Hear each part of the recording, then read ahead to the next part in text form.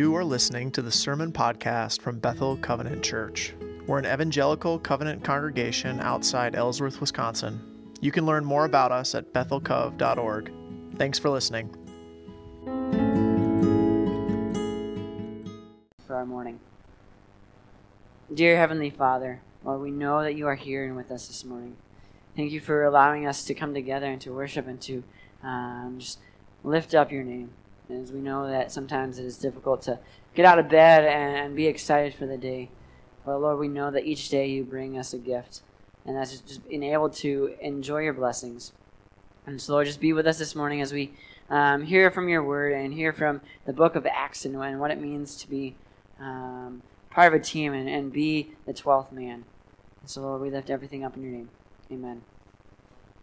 So this morning we're going to be talking about the idea of the +1 factor. And as you can see, we're going to be looking at Acts chapter 1, verses 12 through 26. And if you are going to be looking at it in the Pew Bible, go ahead and turn to page 1055, so 1055. But before we dive into that scripture this morning, I want you to be thinking about some of these things that we'll be talking about as we dive into it. And so, thinking about what is your passion?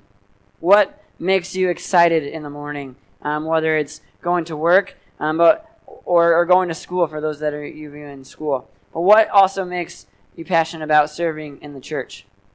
As we know that we're going to be starting a new ministry year here, whether you attend here at Bethel or for me also being over at Zion. But even children's ministry is starting a new year. So what is Sherry going to be doing with some of that stuff as well? I didn't even mark my Bible, so let me find that too. But also, what are the resources that we have here at Bethel? What can we do to benefit those in our community as we look to serve our neighbors? But then also, what are some of these needs that we can meet? And maybe they're simple needs, like bringing a meal to our neighbor, or mowing the lawn, or shoveling, or whatever it may be. But what are the needs that we can meet of our community? And so we're going to be looking at that in Acts chapter 1 when I get to it as well. And so go ahead and follow along with me. Verse 12. And the title of it is Matthias is chosen to replace Judas. So this is chapter 12, or verse 12. Then the apostles returned to Jerusalem from the hill they called the Mount of Olives, a Sabbath day's walk from the city. When they arrived, they went upstairs to the room where they were staying. Those present were Peter, John, James, Andrew, Philip, Thomas, Bartholomew, Matthew, James the son of Alphaeus, and Simon the Zealot, and Judas, son of James. They all joined together constantly in prayer, and along with them the women and Mary the mother of Jesus, and with his brothers. In those days, Peter stood up among the believers, a group numbering of about 120, and he said, "Brothers and sisters, the scriptures had to be fulfilled in which way the Holy Spirit spoke long ago through David concerning Judas, who served us as a guide for those who arrested Jesus. He was the one of our number and shared in our ministry. Now with the reward that he got from his wickedness, Judas bought a field, and there he fell headlong. His body burst open, and all of his intestines spilled out. Everyone in Jerusalem heard about this, and so they called that field in their language Al-Qudama, that is, the field of blood.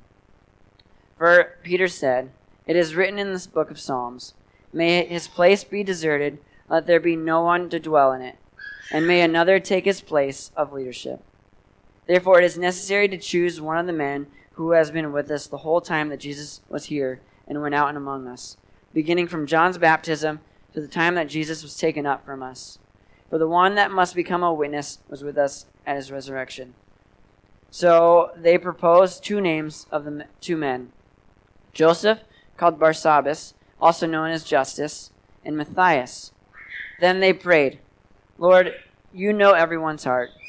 So show us which of these two you have chosen to take over the apostolic ministry, which Judas has left us where he belongs.' Then they cast lots, and the lot fell to Matthias. So he was added to the 11 apostles." And so this idea of the +1 factor. Scripture says here that Judas's spot had to be replaced. Not with someone like Judas, because we know what happened to Judas. He obviously betrayed Jesus and his fellow brothers and sisters and got Jesus arrested. And then he took the money and basically ended his life in the field. And so now they are continuing to pray and figure out what it is that they are to do with this spot. So they are waiting on the Holy Spirit to guide them, to gift them, and empower them. They know that this spot is vacant. They could do this potentially with the 11 that they have, but the truth is, Scripture says they need to fill that with a 12th person. And we know that this number 12 is a symbol of faith, as we see that usually numbers in the Bible have a bigger significance than just being a number. And so in the church, this idea of the number 12, in the Old Testament, in Genesis, it states that there was 12 sons of Jacob, and then those 12 sons formed the 12 tribes of Israel. But then here in the New Testament, we know that Jesus had 12 disciples. And then in the book of Revelation, the kingdom of God has 12 gates guarded by 12 angels. And so this idea of 12 is pretty important when it comes to continuing the ministry of what Jesus was wanting. And so this idea that Judas is no longer a part of the group, what are we going to do? Who are we going to ask to be a part of our group, a part of the apostles? Because Jesus says, continue in the ministry, build my church. And so we're going to be also looking at Acts chapter 6, verses 1 through 4. So if you want to turn there real quick with me, you can. And we'll be looking at verses 1 through 4. And so this idea that in those days, the numbers were increasing. So it says in verse 1, in those days, the numbers of the disciples were increasing. The Hellenistic Jews among them complained against the Hebraic Jews because their widows were being overlooked in the distribution of food. So the 12 gathered all the disciples together and said, would it not be right for us to neglect the ministry of the word of God in order to wait on tables? Brothers and sisters, choose 7 men among you who are known to be full of the Spirit and wisdom. We will in turn return the responsibility over to them, and they will give their attention to prayer and to the ministry of the word. And so this idea of now continuing the ministry, we need people to be praying and to helping us continue to do the work. And if you think about the idea of 12, if you know anything about sports, because obviously football season is almost among us, that when you think about football or even soccer, most teams field 11 players, whether you play soccer or you play football. And the idea is that the 12th man is pretty important because that's the crowd, that's the fans, that's the people surrounding them. And so it helps having fans on your side because then they make it hard for the opposition to do what they need to do. And so we need a 12th man, just like the disciples needed to fill that spot at this stage in the ministry. And so they felt responsible to do what they needed to do, including the ministry of spreading the word of God. And so they elected their disciples and ordained them. And so I want to continue with verses 5 through 7. It says, they proposed and pleased the whole group. They chose Stephen, a man full of faith and of the Holy Spirit, and also Philip, Prochorus, Nicanor, Timon, Parmenas, and Nicholas from Antioch, a convert to Judaism. They presented them to the apostles and prayed and laid hands on them. And so this idea that the 12th man is important is when they were going and asking these people to help out. They knew that the ministry could not be done without their help. And so thinking about what I was asking you earlier, to think about these passions or these gifts and resources or these community needs, is that when you think about them, when you have passions in one spot and the gifts and the resources and the community needs, when you find that niche, that thing in the middle, when you find the vision and the insight where these 3 circles converge. And that's when things happen. That's when the beauty of what is being asked happens. Things continue to grow, as it says here, that the numbers of the disciples were increasing. And so when all of these are coming together, that's when the beauty happens. And so this idea for ministry this year is that we're going to be getting the band back together. We're going to be adding a 12th man. But maybe more is we need help in every aspect. Because I can't do this alone, nor can you do ministry alone. We are a family together. And so this idea of getting the band back together, because we're on a mission from God. God calls us to love our community, to love our neighbors. And obviously that's our mission here, is to love God and to love others. So this idea with Fusion Ministries kicking off in September, this idea that Todd, Dave, and I have been talking about for a couple of months now is to change our direction and change our focus based on some of the conversations that we've been hearing throughout the community, not only just within our two congregations, but also within the community at large. And so we want to be able to connect the next generation to Jesus and today. That is the vision of our youth ministry. Because we know that life is difficult, and we see the need of our youth needing to be connected to Jesus and of the church today. So how can we do that? I found a verse through looking at all this, and it comes from Psalms 62:8. It says, "Trust in him at all times, you people. Pour out our hearts to him, for God is our refuge." And through these conversations that we've been having and hearing about what our community needs are, through some of the conversations with the Design Ellsworth, if you were a part of any of that, but also just knowing from other churches, is we need a refuge, a place where the students in our community, or even other people in our community, can find refuge. And that's our value, is to restore and build up our next generation and restoring their faith in Christ. That is the R in refuge, to restore. And then also we want people to encourage each other. So we want people that are going to be helping out. And maybe that's something that is on your heart to encourage. And notes are great. But even if you want to help out in any way, whether you help out here with children's ministry or the outreach team, or whatever it may be, or even helping out with me on Wednesday nights with Fusion, we need people to encourage one another and to build up these students. Because we know that some of these students don't have that at home. They don't have that ability to be encouraged. They don't have that ability to be restored. Because maybe they don't even know that they need to be restored. And so through that, we also want to be able to fellowship with them. Through conversations, having conversations that are able to connect them to one another. That get them excited about coming. How can we build relationships and bond with them? And some of that is through games, and some of that is through worship, but some of that is just connecting one-on-one, helping, maybe tutoring, doing homework, or maybe it's somewhere going to a game, a sporting event.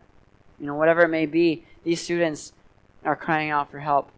And I definitely see that in the school. At least I was there last year, and obviously I'll be there again this year in the lunchroom, and then also in study hall, and knowing that these students, they have love, but they maybe not getting the right kind of love and the attention that they are getting. So we want leaders that are unconditional, showing unconditional love to this next generation, because we know that this next generation is our future. And if we are too busy to see that or to invest in their lives, then we should be scared. We need to know that if our kids and our grandkids want a better life, we need to encourage them. We need to love them unconditionally. We need to show them grace and mercy. Because we see that even in the scriptures, that they knew that they couldn't fulfill God's promise with the 11. They needed that 12th man, that one factor. And so, with grace, we are able to show grace to them. Because God shows us grace and he shows us mercy. So how can we show grace to our students even when they mess up? We know they're going to mess up. So how can we come alongside them and walk and encourage them? And also we're going to be having enriching fellowship, enriching lessons and talks. Things that can engage with their level, but yet also help them understand that we care for them. And so we need leaders, and maybe it's one of you. Maybe it's one of you to help us be a refuge for these students over at Zion on Wednesday nights. Or maybe it's not on Wednesday night. Maybe it's just connecting with them and being a mentor. Those are conversations that we are having over at Zion, but also we should be having here because we have students that are here that are going through life. They're growing up. And so how can we put that band back together? How can we be that 12th man as we know that school is about to start? Because I'm only one person. I might be the director, but I can't do it without a team. And so I need your help. This is a cry for help. I need your help. Because if we want this to be a success for our community, then I need a few more people on my team. Maybe it's you, the 12th man. And so some of these needs that we do need are small group leaders.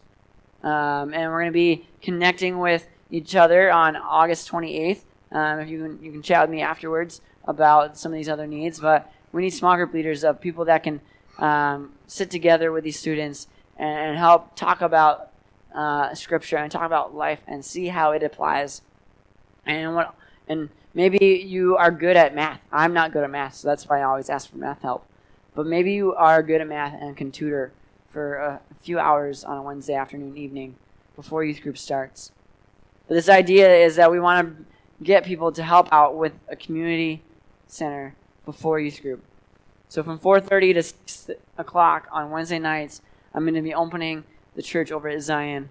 And people can come and play games, but yet also come and have a refuge. And so we need the +1.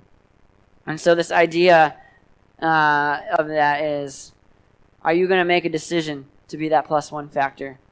Are you going to be Matthias? Or are you going to be one of the 7 then that can maybe come alongside and pray for our community? Because we need that too. And so as you sit and as you marinate in that, think about how can we use our passions? How can we use our gifts and our resources? And how can we meet the needs of our community this morning? Because we know that these students, this community needs great leaders. Are you going to be one of them? Let's pray. Dear Heavenly Father, Lord, just thank you for this morning. Thank you for pushing the disciples to continue their work and knowing that they needed 12 because you had 12 disciples and you knew that the ministry couldn't really go further without getting that extra person, Lord. And we know that when the disciples were there and they prayed and they asked for your help, you guided them, that you empowered them. And so, Lord, we ask that you guide us and gift us and empower us to continue the work of your ministry, Lord, here in Ellsworth and the greater area. Lord, we know that these students need you, and we know that they need guidance and encouragement. They need fellowship, Lord. They need a refuge. So, Lord, as we think about how can we help you, how can we help each other, Lord, just set it on our heart to maybe reach out to someone here on on a leadership team, or even on the youth ministry side, Lord. So, Lord, we just thank you. We lift everything up in your name. Amen.